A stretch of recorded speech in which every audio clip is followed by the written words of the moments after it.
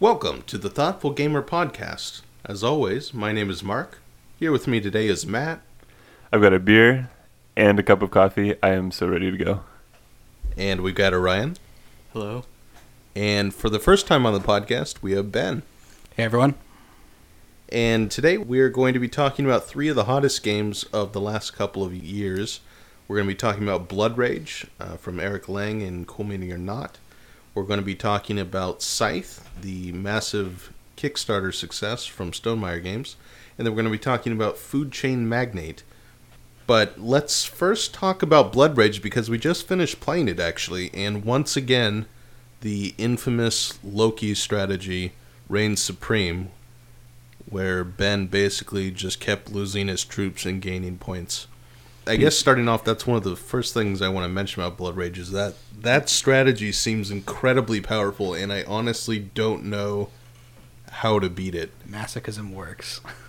Actually, after finishing the game, I tweeted to Eric Lang in hopes that he'd give me some kind of help, and, you know, he's a busy man. I didn't get any response yet. But anyway, Blood Rage, as you can probably tell, is based on Norse mythology, and it's a very strange game, I find, because it's a combat game, but the way you get points and actually win the game can often be very disconnected from what you would think it would be. So in the game, it has this major drafting component where the game is played over 3 different rounds, and before each of the rounds, you have a draft, and that gives you combat cards, gives you special abilities, it gives you additional monsters you can summon to fight on your side.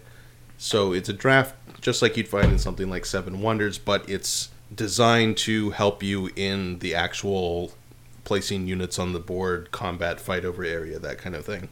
And the draft is a massive deal in this game, not only because it can give you large boosts in combat, but because it's really the only way to generate points. There's very little points available just inherently without counting the cards. The only way you can get points is from winning battles, and it's fairly low number of points compared to what you would find on the cards. So it's a strange game in that you're fighting over area and you're trying to beat your opponents in combat, but then you have to actually justify that by playing cards that actually give you points for that.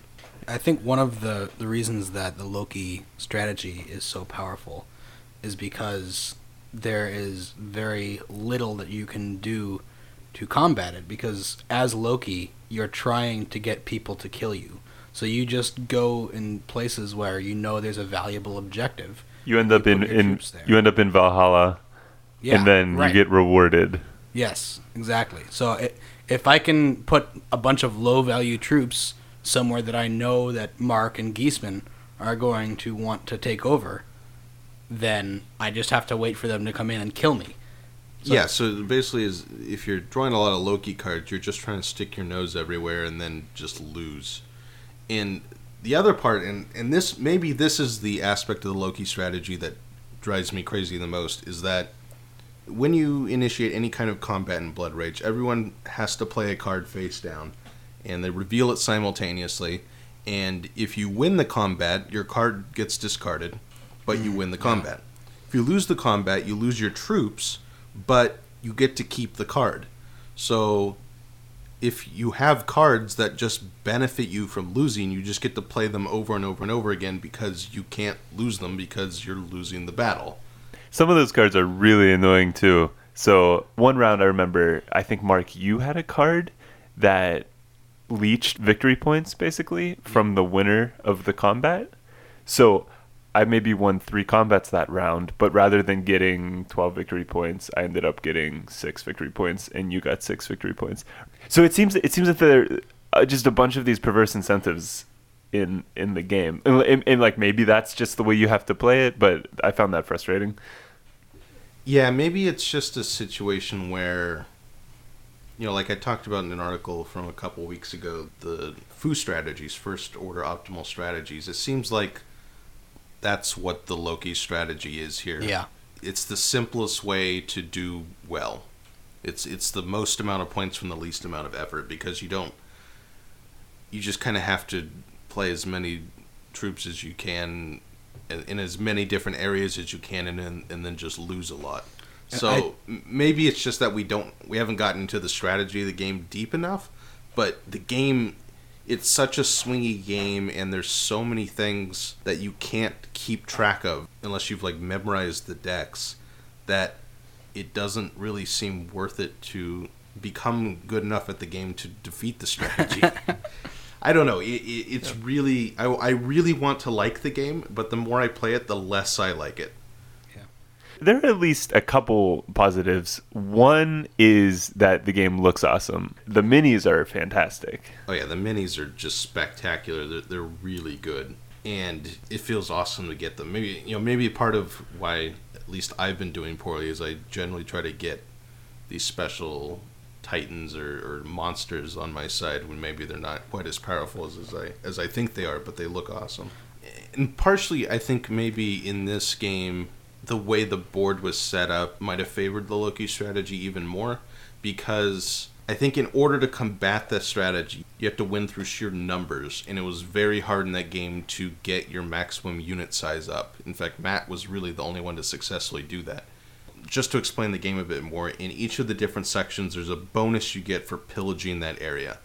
And there are basically 3 traits that you have. You have your rage each round, which is, again, your currency. You have the number of victory points you get for winning battles, and then you have your maximum number of units you can have on the board. And in this particular game, there was only one spot on the board where you could increase your maximum unit size. Right, yeah. And there are other ways to do that, like quests are a kind of card that you can play that if you complete them at the end of the round, you can increase one of those stats as well. Yeah. If you win, what's the center called? Yggdrasil. Then you raise all of your stats 1. So there are other ways to raise those things, even if a round into the game there's only one place to do a certain thing. But yeah, I went for the strategy of just actually having sheer numbers and power to win the battles that took place. And part of the way that I'm bent, like, that's what I want to do. I want to win battles and know that I'm going to win battles going in. And so that was my goal, to build up troops to do that. That didn't seem to translate to victory points as well as I'd like. Yeah, so that's, I mean, maybe the game we just played is kind of an outlier in terms of that particular strategy doing well. But again, I like the game, but it seems so variable and so unpredictable. Like, you can't account for the cards that people have, the decisions they're going to make. Maybe and then when you get into battles, which you can't necessarily control when the battles happen, someone could just have a certain battle card that just is really annoying for what you're trying to do. Even if they don't win, like, I had some super powerful battle cards that I just threw away because people had everyone else throws away their cards and put a new card down. You just can't account for that stuff. I had one thing that I think the game does well. I found in each round, there are 3 rounds, after we've all drafted our hands and we have some idea of a strategy we're going to do, kind of deciding what order you're going to do things, managing what quest cards you're going to put down, when you're going to get units out into the board, when you're going to pillage, in order to give yourself the best advantage. I kind of like that aspect of the game, just because if you wait for someone else to do their thing, then maybe they'll have units free to come over and mess up your thing. I find that I don't enjoy a lot of the decisions that come up in Blood Rage, but that managing of what I'm going to do when is a little bit interesting. Yeah, because that's based more around trying to predict what other people will do based on public information rather than based on guessing what cards they might have in their hands. I will give you that. It's an interesting part of the game, and I think it's a lot more interesting than the actual combat. You can really get backed into a corner. I was in a situation where I had a decent start, but then I slowed down a bit in the middle, and the 3rd round I had planned out a combo that would have given me a ton of points, but I couldn't get the ordering right, and I was backed into a position where I had to initiate battles where I really wasn't ready to fight. And if you're not playing a Loki strat, losing a battle is so crushing, because it puts you so far behind, and it pretty much just ruins that round for you, and there's no coming back from it if it's any battle of significant size. And maybe it's just one of those games where in a full 4-player game there are just going to be 2 people who get knocked out like halfway through. Like they're just going to get put in a position where they can't reasonably expect to come back. And we're going to talk about another game later on, Food Chain Magnate, that kind of has the same situation, but we like it a lot more. So maybe this isn't something that's necessarily a fault of the game. Maybe it's just a matter of our expectations. Maybe we expect that kind of situation to happen more in a cutthroat heavy Euro game rather than a game with a bunch of, a troll miniature throwing a rock that plays in an hour. I will say, when I have minis that look that awesome, I expect that when I get them out and I start beating people up with them, that I'm going to win. And so there's a dissonance when that isn't necessarily the best strategy. At least, like, you would have to do something else with that to actually win. That just kind of feels wrong. I think from a strategy perspective, you have to recognize who's going for Loki and not initiate battles with them, because they will get more out of losing than you will out of winning. If you're not doing Loki, you have to power yourself up, so you have to pillage. So I think the other players who either everyone has to draft Loki cards so that they're so diluted that no one has a critical mass of them, or the other 2 or 3 players have to recognize who's going Loki and kind of box them out of as many places as possible. Which creates this weird metagame that, I don't know, it's not as fun. Well, and it's also very hard to box someone out in this game, because when you place units, you can essentially place them anywhere. Yeah. When you move units, you can move them essentially anywhere. The only limitation is that each area has a maximum total number of units that can be in it. And that's what I'm talking about. That max units per province is really, I think, the only way to limit where Loki can poke his nose in. Yeah, but to be able to crowd the board that much, everyone else has to increase their maximum troop size, which means they have to initiate pillages and battles. And if you want to play it that way, you have to play in such a way that when you are initiating a combat, there cannot be an open spot for Loki to move into the combat, because Loki almost every time will move in there, especially if Loki has the card that I had early in this game that lets you place a unit whenever you lose a battle. Yeah, that's true. I think that was possibly the strongest card that I had, which I was very surprised by, because I almost didn't draft it when I saw it, because I didn't think it would be that good, and I was very wrong about that. Yeah, now that I think about it, you might be right, Orion. I think when there's a strong Loki strat, the other players have to recognize that that's going to accumulate more points than them simply trying to win battles.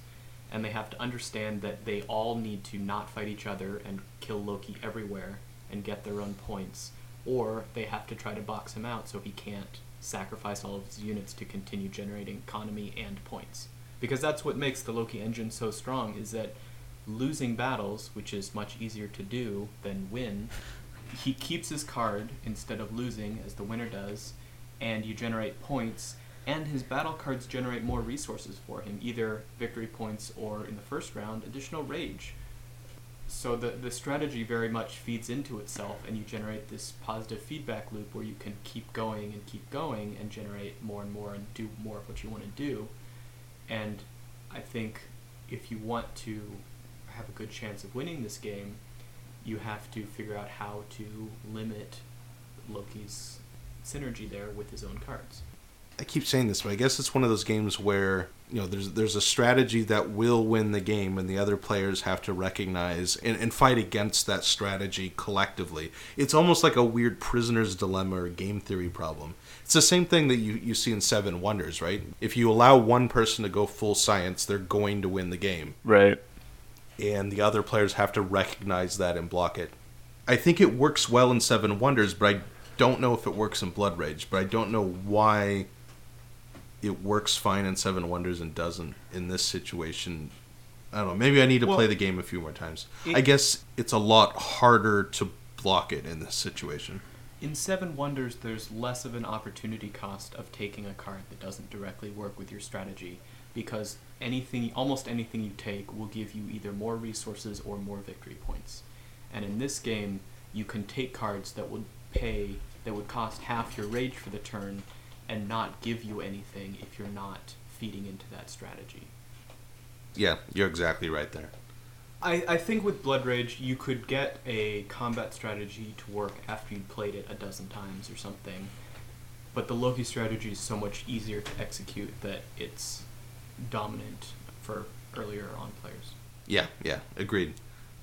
So, summing up Blood Rage, my hot take here, it's a very bizarre game that looks like a normal combat game, and it seems to have this very dominant foo strategy that I'm not sure about. I feel it's strange that Blood Rage came out after Kemet. Because to me, Kemet seems like the kind of game where someone saw Blood Rage and went, that's an interesting game. Let's make it a little bit tighter and more strategic and better. And then they went on and made Kemet. At least it looks cool. It looks amazing. It looks very the minis cool. are spectacular. Although So I not- guess that's partially why it's gotten so much success. But But there are other games that look really cool. Yes. is that your transition? That was a segue. That was a segue. And not one with two wheels. Did you know the man who invented the Segway died after driving a Segway off of a cliff? No, was it intentional? I don't know. Look it up. Blood Rage right now is ranked number 17 on Board Game Geek. Does it deserve it? No. No way. No. I agree. Yeah. Around it are masterpieces such as Through the Ages, Mage Knight, Power Grid. It's I like above this Robinson about his- Crusoe, which we're super excited about. Oh, that's a. Yeah, Robinson travesty. Crusoe sitting at 21. I like this about as much as Mage Knight. Ooh. Those are fighting Them's words. fighting You should words. play Mage Knight more often. I'm on the opposite side of the table from Orion and Mark. We need to get you into the Mage Knight cult. I'm scared of the Mage Knight's cult. I do think I'm Okay. keeping my distance. I do think it does Cut. suffer with. I need to go check the cookies. All right, back to the segue. Speaking of games that look good, Scythe. Scythe looks really good. Scythe looks Scythe is amazing. amazing. I recently looked up the email that I sent to you, Matt, Yeah. when the game was first announced. Uh-huh. You should read it. Let me find it real quick. Here we go. I linked to the Kickstarter announcement and said, quote, I feel like I need to own this game just to look at the box art all day long. And now let us stare appreciatively, that's the word I'm thinking of, at the box art. And 12 hours later, we're back. Anyway, Scythe, a game with amazing box art, and we spoke of cognitive dissonance before, and I think that embodies this game. Because the game looks like this epic adventure War game. story, and it's a nifty little engine building Euro game. We both like this game, but We do like the game, but I like we it. feel very differently about many aspects of it. I don't feel any cognitive dissonance. I look at that game and I say that's going to be, well, clunky for one. It's not clunky. I don't know. It's not clunky. It's like the kitchen sink design theory, right? Where The kitchen sink's a good way of. you throw in every mechanism that you think is cool, and they are cool mechanisms, and they're fun. And they're even cooler mechs. But it's not as epic as it seems. Well, first of all, it's surprisingly short. It's surprisingly short. And I would say that the lack of epicness that you speak of is probably purely due to the shortness of it. We'll talk probably more about Terra Mystica at some point. That's a really long game. This is like half of Terra Mystica. Yeah, it's like half the time. It's But really about making your engine go. And then the game ends. It's a cube. It's a cube pusher in the most literal way, as you move lots of cubes. No game has ever made pushing cubes feel more satisfying than this game. Oh, you haven't read the opening paragraph of my review, which will actually be up the day before this podcast. So you all at home will know what I'm talking about. But Scythe puts more pleasure into a single act of moving a cube than I think any other game in existence. So true. Okay, you should actually talk about what this game is. What is Scythe, really? Yeah, it's a little nifty engine building Euro game. So you have, let's ignore the mechs, because you're going to ignore the mechs most of the game anyway. You have this player board, and it's Maybe cool. that's why I keep beating you. You never go for mechs. I did last game. You fought. I'm sorry. Once. I'm sorry. I interrupted you.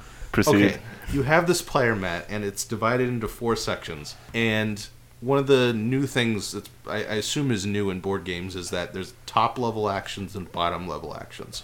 So you choose one of the 4 quadrants on your player board, and you can do the top-level action or the bottom-level action or both in that segment.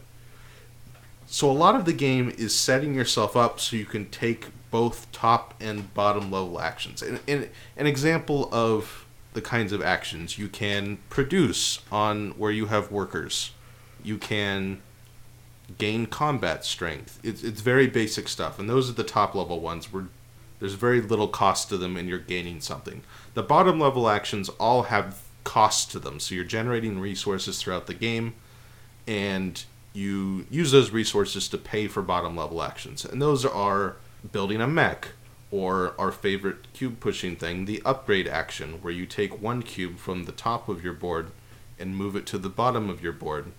And when you take it off of the top of your board, the top level action, it makes that action a little bit better.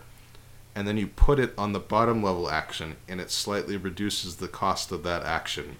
And as you place it, the cost icon just disappears. Yeah. And when you take it off the top, The benefit is revealed. it just revealed, and you can see it, and you feel good when you pick it up, and then you feel even more good when you put it down. Yeah, and as you do it, a small choir of angels appears above you and does their thing. Does their thing. What an ugly end to a sentence about angels. What is their thing, Mark? I don't know. This thing sounds kind of sketchy. When you like in a cartoon or something, when a choir, what do? They just kind of Usually they sing. They I think that's what it always is. but they're just kind of singing a single note. I don't know what that's called. Yeah, that. Is that really? I think singing? that's singing. It's kind of Yeah, singing. it's still singing. I mean, I guess what- okay. Way to trivialize angels, Mark. yeah, Mark. Sorry. And there are other little things. There's a recruit action, which has no correspondence with the word recruit at all, but It's just moving a circle to another place, gaining a benefit and making your actions more efficient. But once again, when you pick it up, it uncovers something. When you put it down, it covers something up. yeah, we got to talk about these player boards. So if you've played Terra Mystica, you know they have really cool player boards where as you build buildings, you remove the building from your little player board and it reveals more income for you, and it's amazing.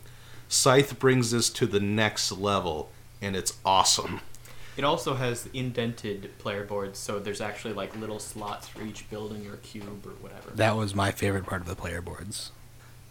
I think the way this might be playing at home is that, first of all, we're overstating this, and secondly, we're massive dorks.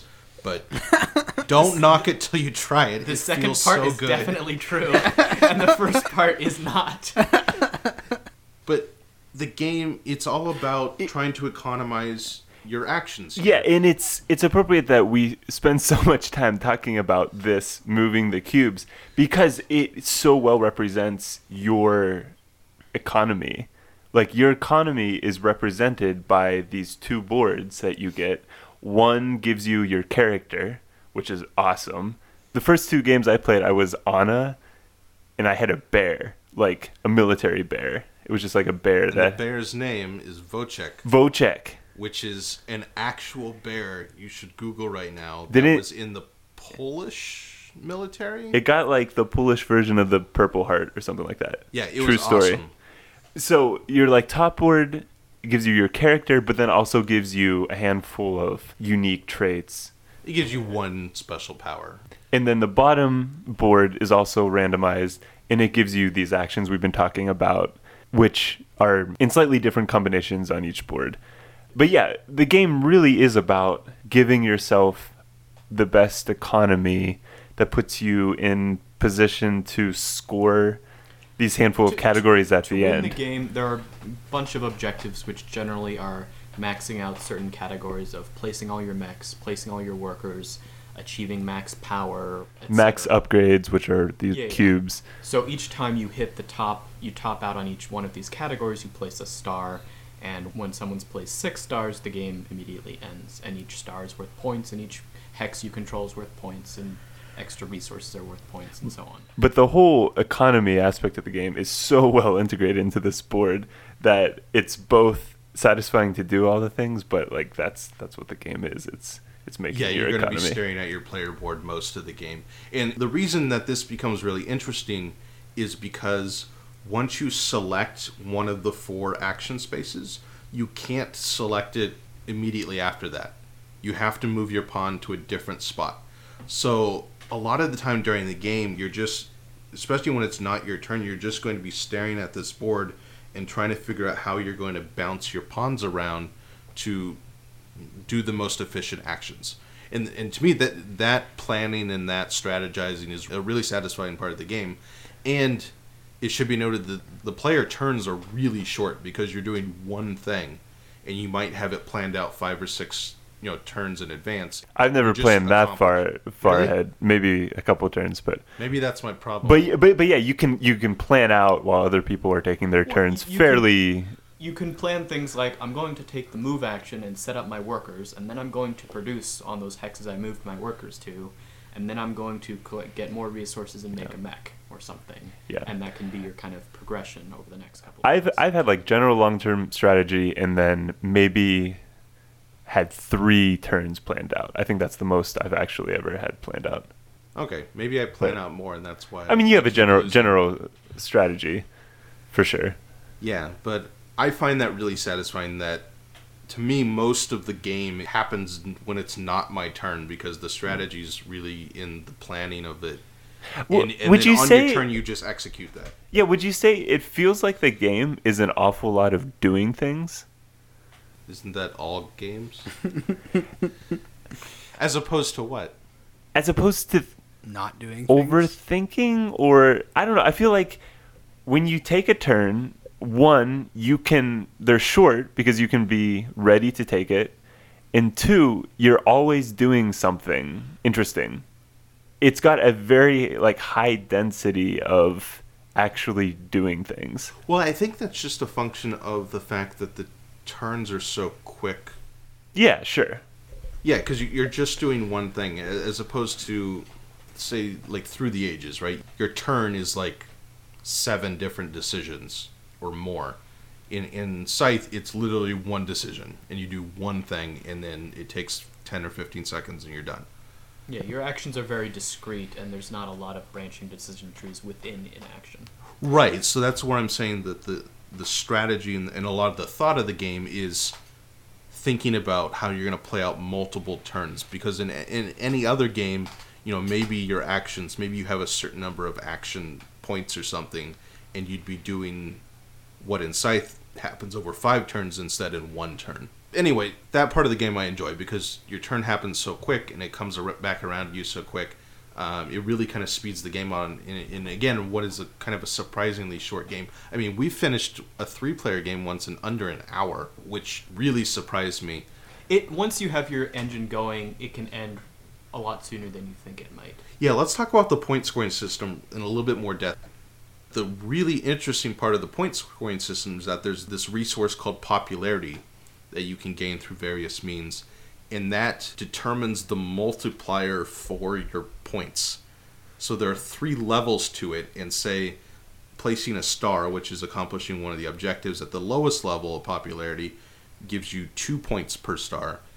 But then if you go up to level 2 in popularity, it's 3 points per star and then 4 points per star at the highest, which I think is a really cool way of doing points.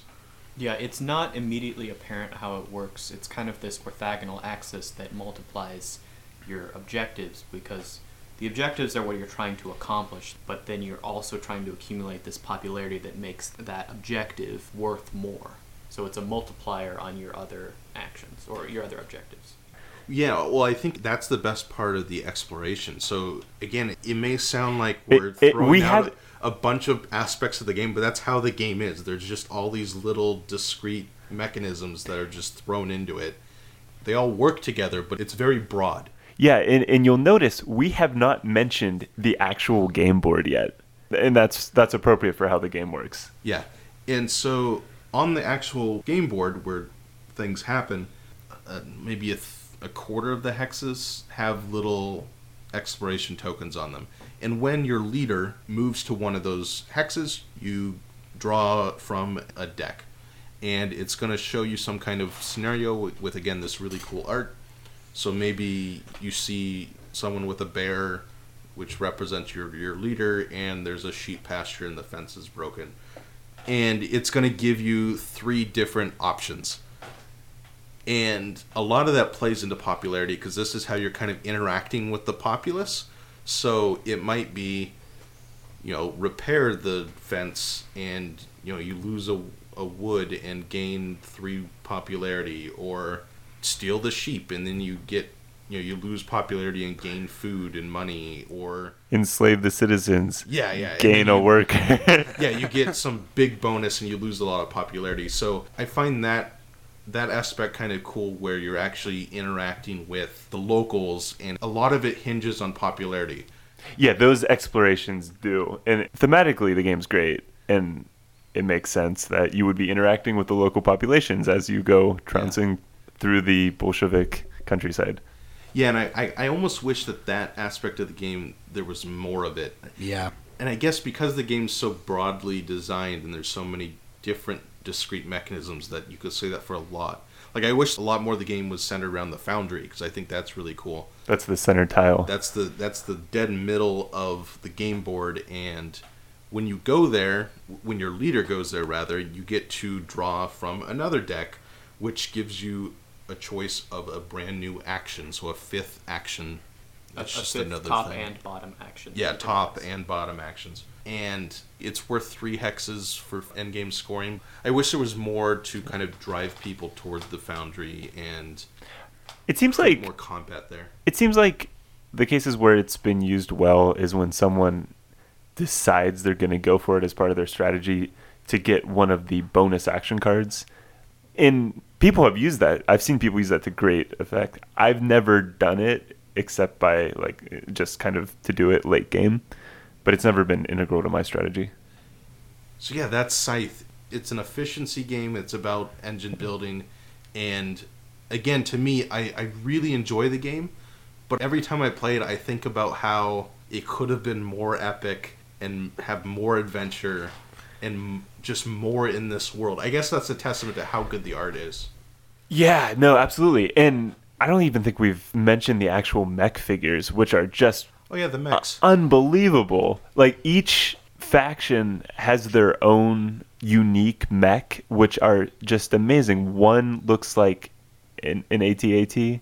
One looks like a boat with 6 legs. Yeah, the spider boat. The spider boat. Well. Oh, wait, spiders have 8 legs. Yeah, insect boat. I'm sorry. I forgive you. Combat is a lot less part of the game than you think it might be. You see these mechs and you think it's gonna just be a mech showdown in the middle of the board, and it's not. It's not. You might fight once or twice over the course of the game, or not at all. But the cost to combat is just so severe. It is, but the mechs, the main point of mechs is that it lets you move your workers around very efficiently. Right. So the game ultimately ends up being this efficiency exercise in engine building, which is a lot of fun because it's set in this fantastic universe with the amazing art and the story and the mechs and everything, it does end a little sooner than you'd like, and it's something I would enjoy playing for longer just because it's so satisfying. Yeah, that's one thing we should talk about, is that the game almost always ends very abruptly.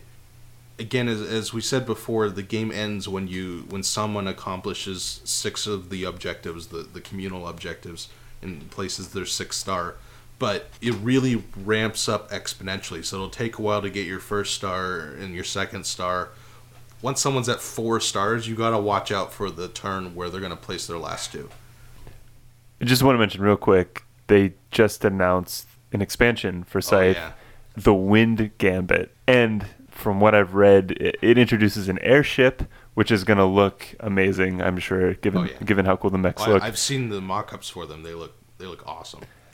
And then the expansion module that I think they're saying is actually improving the game a lot is the new end conditions, which actually ties the end of the game to something other than placing of these stars for finishing different categories of the game. So that's interesting. Maybe that will let us have longer games. Yeah, I'm really hoping that module works out, because I think that could really make this game shine. Yeah. I think it's a good game right now, but every time I play it, I'm a little bit annoyed it's not something different. That might be the kind of nudge it needs to be more epic or more focused. I think if you stepped back and took away the theme and everything and looked at it purely from a game design perspective, it falls a little short of some other games in the same vein, but it's just really fun to play, and so I like it. Yeah, it's just fun. Yeah, I'd agree with that. Oh. Okay, so final take. Scythe, even though it came out last year, is already to number 6 on the Board Game Geek Top 100. Does it deserve it? Yes. Really? You think so? You think it's deserving to be in the top 10? I mean, I'm not saying do you think it's the 6th best game ever, but... It is not the 6th best game ever, but it deserves the credit that it's been given by the community. It's just a great game. All right, what do you think, Orion? Does it deserve it? I think that's probably a little bit high, but I don't have a problem with it being very popular right now. I don't think it quite deserves it. It's a fine game. It's fun. Again, the artwork is ridiculously good. Just the graphic design of the game. Well, it's to be expected from Stonemaier Games. Like, this is what they do. Really high quality, thoughtfully designed and thoughtfully presented games. Cookies. Cookie break. The Wind Gambit sounds so cool. Yeah. It's going to be a good expansion. I'm psyched.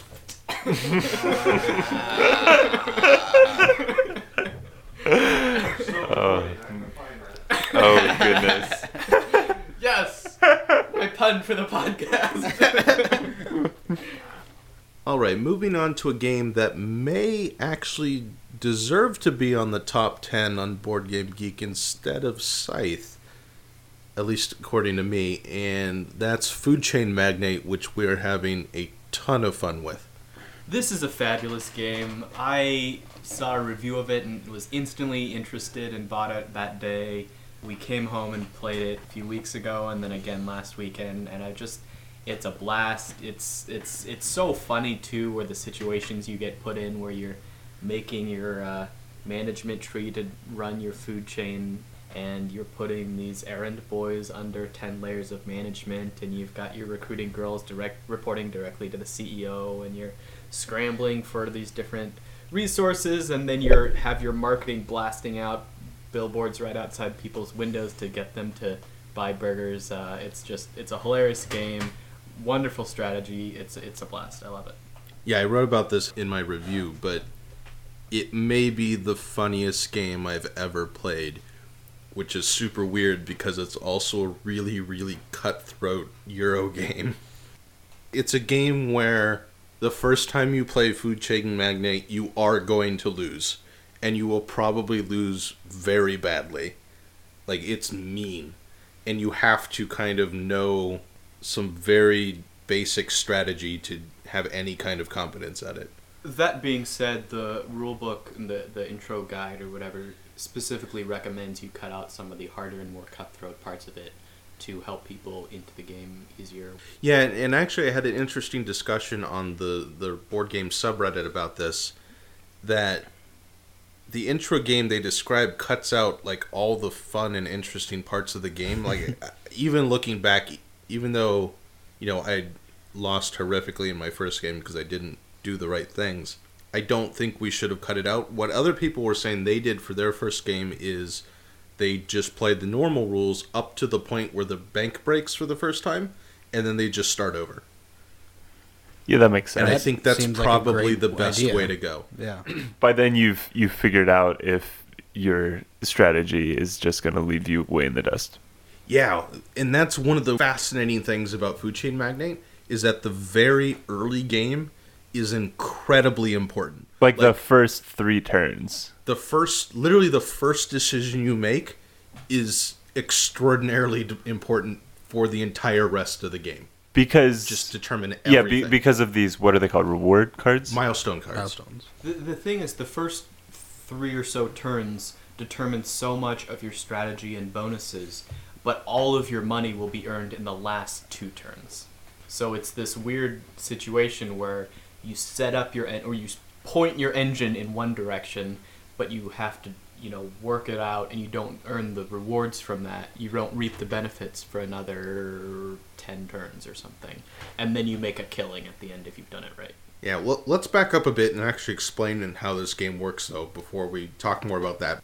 It's a game about trying to be the best food chain magnate. You want I'm to so Thank you, Mark. informative here. you want to take over this square little town with your fast food goods. Yes. The game is played kind of on 2 fronts. You have your town, which starts out all innocent and pure and without any desires. It's all random. There are these square tiles, and you lay them out into a grid. And it's going to show where houses are, where the roads are situated, and where the drink stands are. Part of the game is placing your restaurant on that board and placing advertisements there to cause people to have desires. The real meat of the game is your personal management structure. This is a game about corporate management, and that sounds really boring, But it's not. It's so Just fun. wait till you see these corporate managers. So Oh, you man. start with a single card, and it very happily exclaims, "The CEO is you," and the CEO can hire 1 person. So the first turn of the game, you hire 1 person. And then that person's going to have some ability. Maybe you get a recruiting girl who can hire 1 person also. And then on turn 2, you can hire 2 people. And it's double the fun. And as you hire people, you build up this management chain, literally a tree. And it just increases the number of things you can do on your turn. Each person you've hired does a thing. Yes. And so you're getting people, which is fun, and then they're just letting you on future turns do more things. The things you can do are basically hire people. You can train people to kind of upgrade them to better versions of the people you initially hired.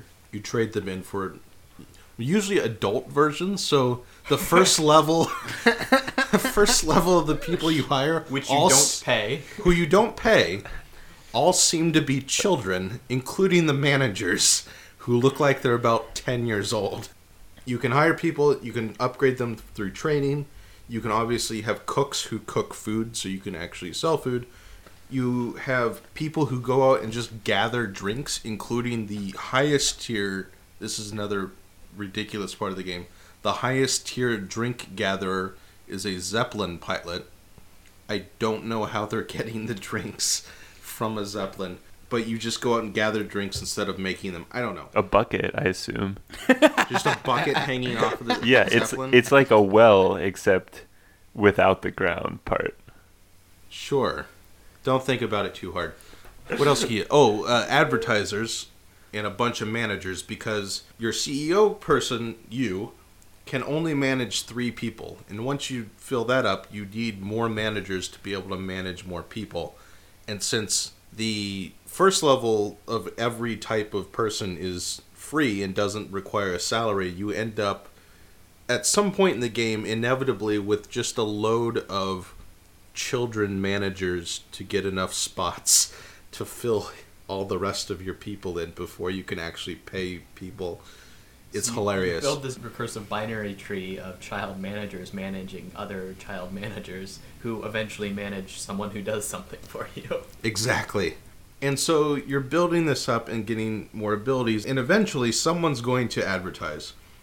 And that's when the purity of this town is broken forever, when someone gets a first level advertiser and places a billboard directly next to a house. Because the billboards only work if they're right up against the house.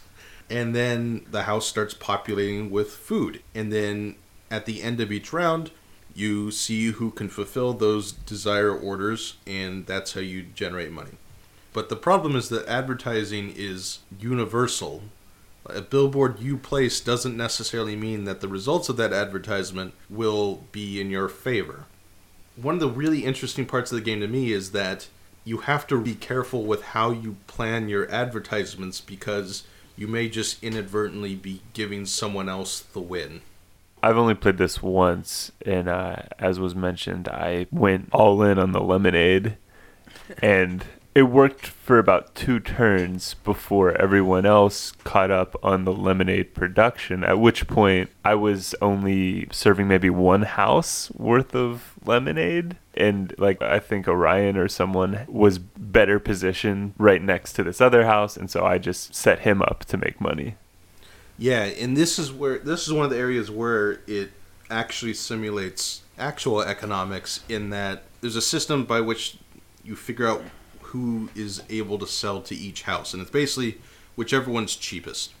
And so you can get into these price wars where you're buying people to discount your prices, which obviously let you fulfill, get the scoop on those sales, but your prices are lower, so you're getting less money per unit than anything else. And then you can also buy a person called the Luxury Manager, which increases your price by $10, which doubles it, in which case you're just hedging on the rest of the people not being able to fulfill all the desires of the houses, and then just snagging what's left, which I think is a really cool part of the game, although it hasn't seen a ton of success yet.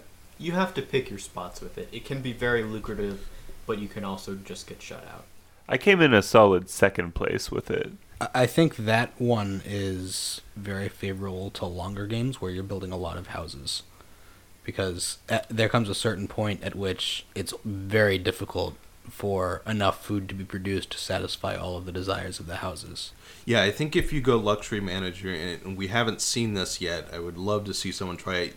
Just go with a Luxury Manager toward the mid-game, but be building tons of houses in the meantime. That's what I tried to do last time. I just didn't execute it Yeah, right. it didn't get off. But the you were ground in really time. late to the house building part. I had a slow start, which put me way behind my strategy, which wasn't quite well defined enough. Maybe because it's the 2nd time we've played. But I never quite capitalized on that turn where I make hundreds of dollars off the Luxury Manager. Going back to how important the early game is, you have these milestone cards, and I would say, 2/3 of them are going to be filled within the first 4 or 5 turns? Yeah, if not more than that, yes. They're almost entirely based on your first few actions, and they give very significant benefits. They're generally the first person to do something, and a lot of them are the first person to take an early action or play a early person in your management tree. So you have to choose which people you're going to target with your first couple turns, determining which milestones you earn, because once someone earns a milestone, no one else can get it after that round. For instance, to my mind, one of the most significant ones is the first person to train someone milestone. And what that does is it gives you a $15 discount on salaries for the rest of the game. And salaries, no matter if it's, the pizza cook or the executive vice president, is always $5 per person. And so it lets you upgrade and train people at a much faster rate, which really gives you a boost in that kind of early to mid game. It gives you a big buffer in not having to have income before you can afford to hire and train higher level people, which can really accelerate your engine. And it's all things like that where you just get a big boost to it. One of the other ones is the first person to advertise any particular item gets $5 bonus on that item for the rest of the game, which can add up to a lot of money. Yeah, the base price for each item is $10, so it's a 50% bonus for each item you sell. Again, this is why the game is going to be very hard to new players, because they're not necessarily going to understand or be able to strategize on the importance of these milestone cards, but it creates a really interesting strategy after a couple of plays where you sit down to the game, you look over your little menu player aid, and you're like, okay, what direction do I want to take now? And in your first 3 turns, you've determined that direction and you're off. Like, every single turn in this game is important, and almost more so, the early turns are more important than anything else, because the bonuses you get set the tone to how you're going to be able to build your corporate structure. And you can pivot later on once you have more recruiting girls and trainers and whatever, but you'll be so far behind other people that you're losing out on a lot of efficiency. Yeah, and one of the ways this game is great is that there are at least 2, 3, 4 very distinct and clear early game paths that all seem pretty viable. And then you can differentiate, later on, but I think it's remarkable that there are at least 3 probably super early game paths that you can take and then build off of and expand into different routes. Yeah, I would say there are at least 3 clear, distinct, viable early game paths. Just thinking from a design standpoint, that must have been really hard to do. Yeah, so in our last game, I think we all went for a different opening. Mark went for a boom strat to hire a ton of people. Which worked phenomenally. Yeah, it worked really well. Worked well. I went for something else that didn't work. It's not to say that the decisions you make in the first couple of turns lock you into anything. There are tons of variations in how you can play it out, but it locks you into a strategy in a very open sense, but not a constrained sense. Well, getting the milestones gives you a huge leg up on other players doing something in that direction. Right, which again, from a design standpoint, I think it's really remarkable how well they pulled that off. That you have these openings in any game where I can say, oh, there are 3 different openings. Those are games I typically like. You should play chess more often, Mark.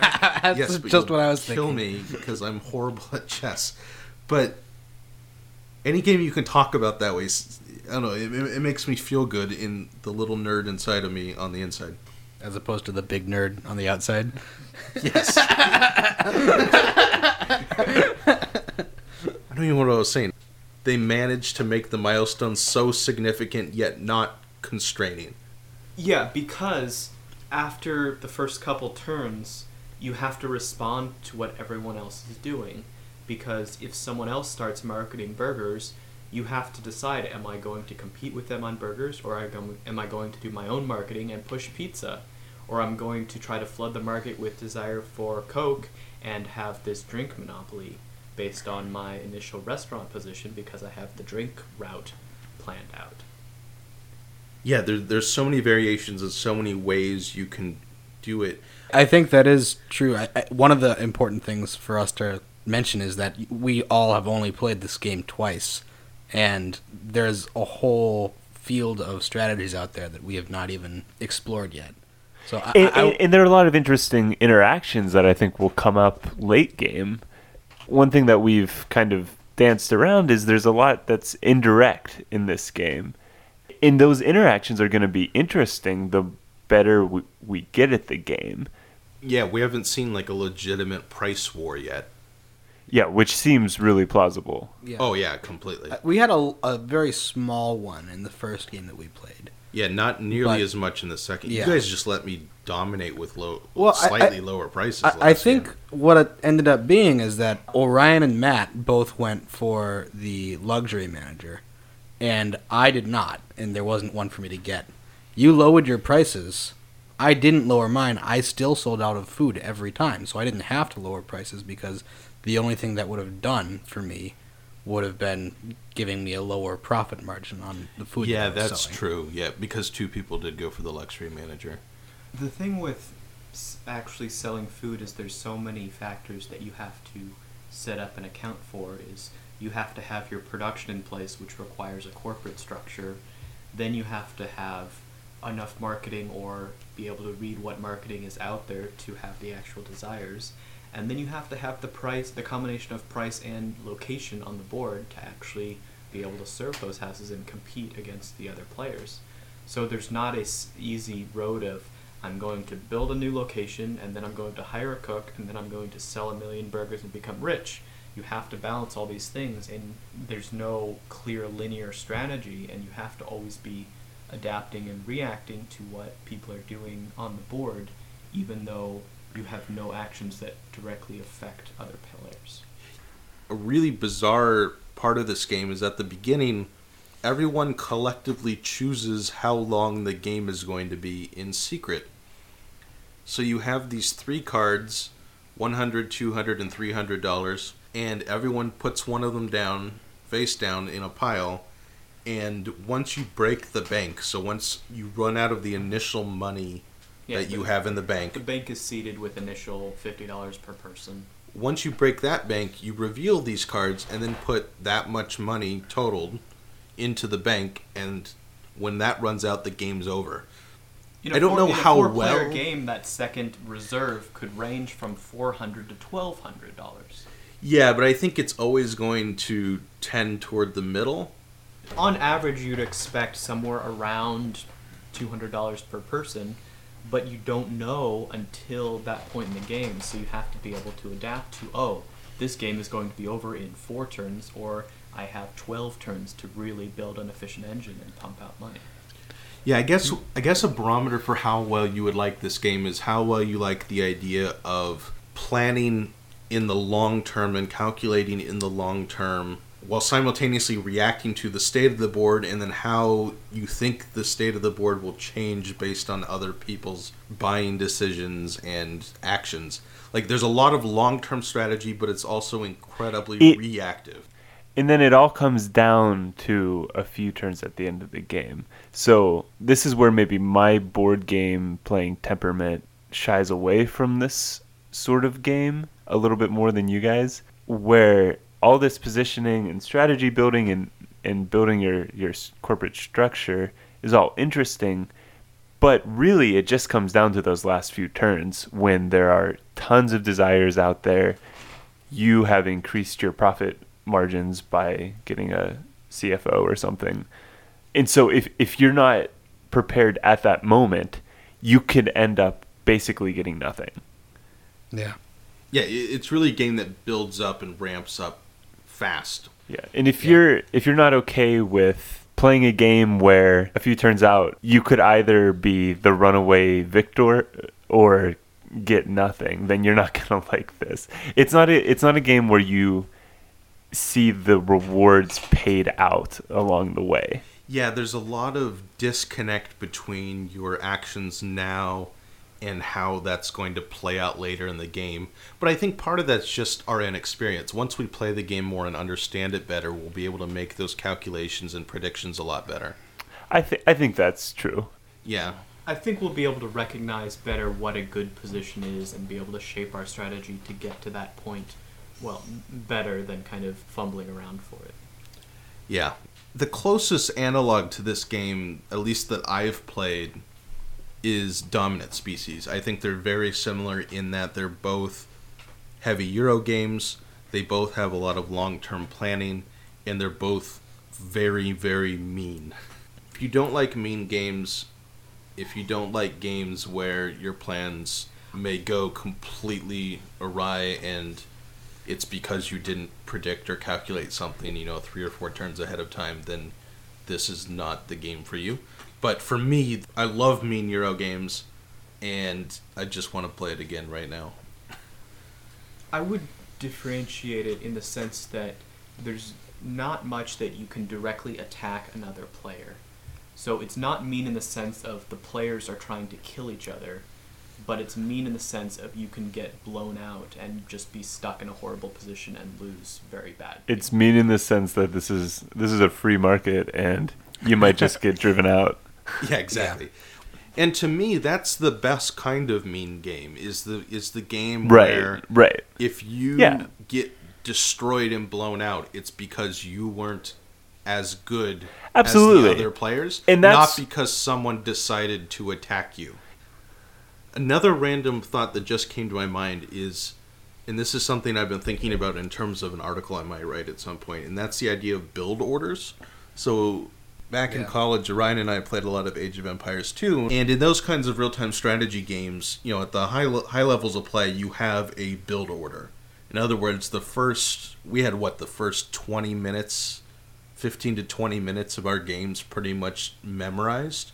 Yeah, it was basically, I'm going to build 4 villagers and gather this resource, and then the next 4 are going to gather this resource, and then I'm going to build this specific building and advance through the technology tree. And I think for both Scythe and Food Chain Magnate, they're both games where once you get good at the game, you will probably have a build order for you at the beginning. Particularly for Food Chain Magnate, it really drives home that.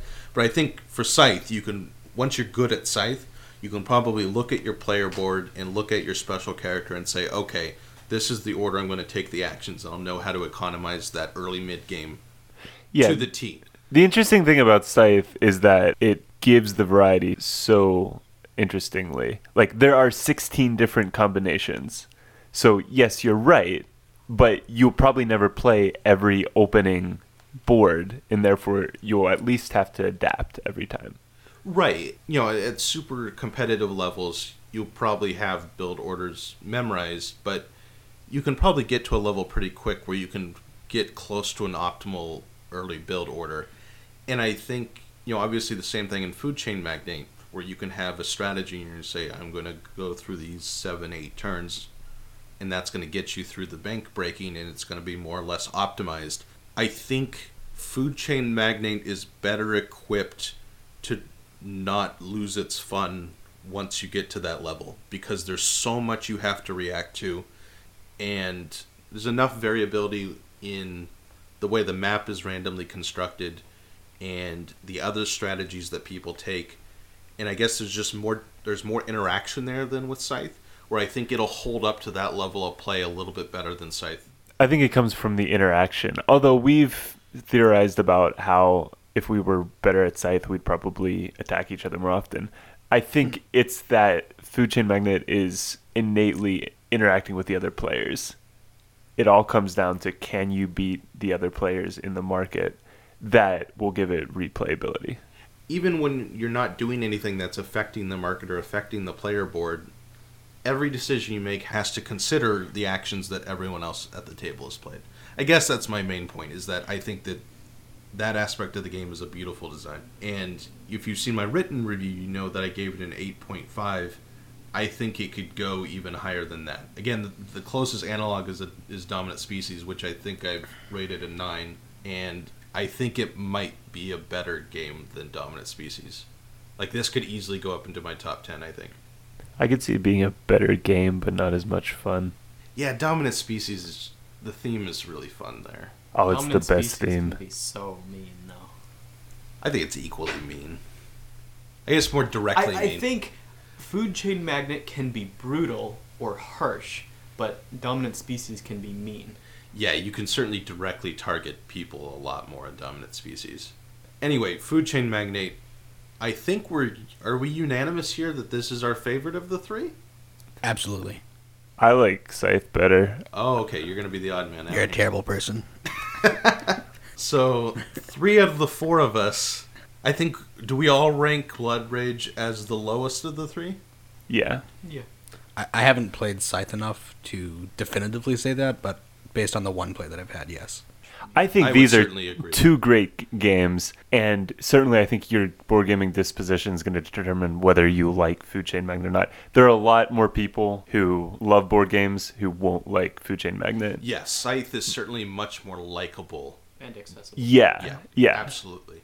So looking again, finally, at the top 100, Food Chain Magnate is at 29. It's the lowest of the three we talked about. Should it be higher? Yes. Absolutely. That's not the question you asked for the other ones. I think it's reasonable right there. That's good. I think it and Scythe should swap. I think Scythe is pretty good down there at 29, and I think Food Chain Magnate would be perfectly fine in the top 10. It's a good game. If you have the money, because it is expensive. Because it's a small print. Didn't it just go out of print forever? Well, no, they announced that they're not going to do another print run. I know it's available on Amazon still, and Cool Stuff Inc. said they have over 20 copies. So if the game interests you, please go read my review, which goes into a lot more detail about the game. And if you've got, it's $90 on Cool Stuff? I think I got it on sale for $90. It, I think, retails. I think you got it on sale for like 70 or 80, right? Oh, maybe. I think it can retail for over 100, but you can find it on sale for 70 to 90. Yeah, I think MSRP is 120, but it looks like online it's going to be around 90 to 100. So if you have the money and it interests you, look up my review, and if that confirms it, I think you should pull the trigger on it. It's really a fantastic game, and I think it's just going to get better the more I play it. So there we have it. 3 of the most talked about popular games of the last couple of years. There are a couple that I haven't been able to play yet. Terraforming Mars is definitely on that list. I want to play that. It looks really cool, and it's gotten a lot of praise. Gloomhaven looks awesome. I might jump in the second printing Kickstarter when that comes out in a couple of days, because I love the idea of dungeon crawlers, but I mean, Descent's good, but I feel like there's a lot of potential there for a great dungeon crawl game that's just magnificent. But I mean, looking ahead, like, board games look really good right now. The one I'm most anticipating is Near and Far, which I kickstarted, which I saw a preview for the other day from Gamma. They had the final complete edition, and it looks really good. So I'm going to force you all to play that a lot so I can get a review out. Oh man, well, if you're twisting my arm. I'm excited for Pandemic Legacy Season 2. Oh, baby. Oh yeah, That I will think be they're exciting. saying August for that one. Have you seen the game board picture that was released? Yeah, I saw that. It's not Earth. What is it? What? It's Well, it might It's be on Earth, Earth. but it looks like some weird, oddly shaped island. Pangea? So I don't know. I don't know if it's alien. It's I don't after the know storm. If it's a made-up island or Well, if it's some Ice Age thing. Yeah, I read the blurb that they had. I think it's like 40 years after the disease wiped out most of the planet. Oh, so You're- they're you're- assuming that you're you ready lost to- season 1. You lost season 1, and now you're ready to go back out into the world and, start finding what's left of the planet. Yeah, that's going to be really interesting. So yeah, that's 3 of the top games. I hope you found this interesting. Again, we highly recommend you check out Scythe and Food Chain Magnate. A lot of people like Blood Rage. We're not so hot in it, but it could improve over time. I'm willing to give it a few more plays. And just remember, as George Bernard Shaw once said, we don't stop playing because we grow old. We grow old because we stop playing. Guys, we're never going to get old. This is great. I love this.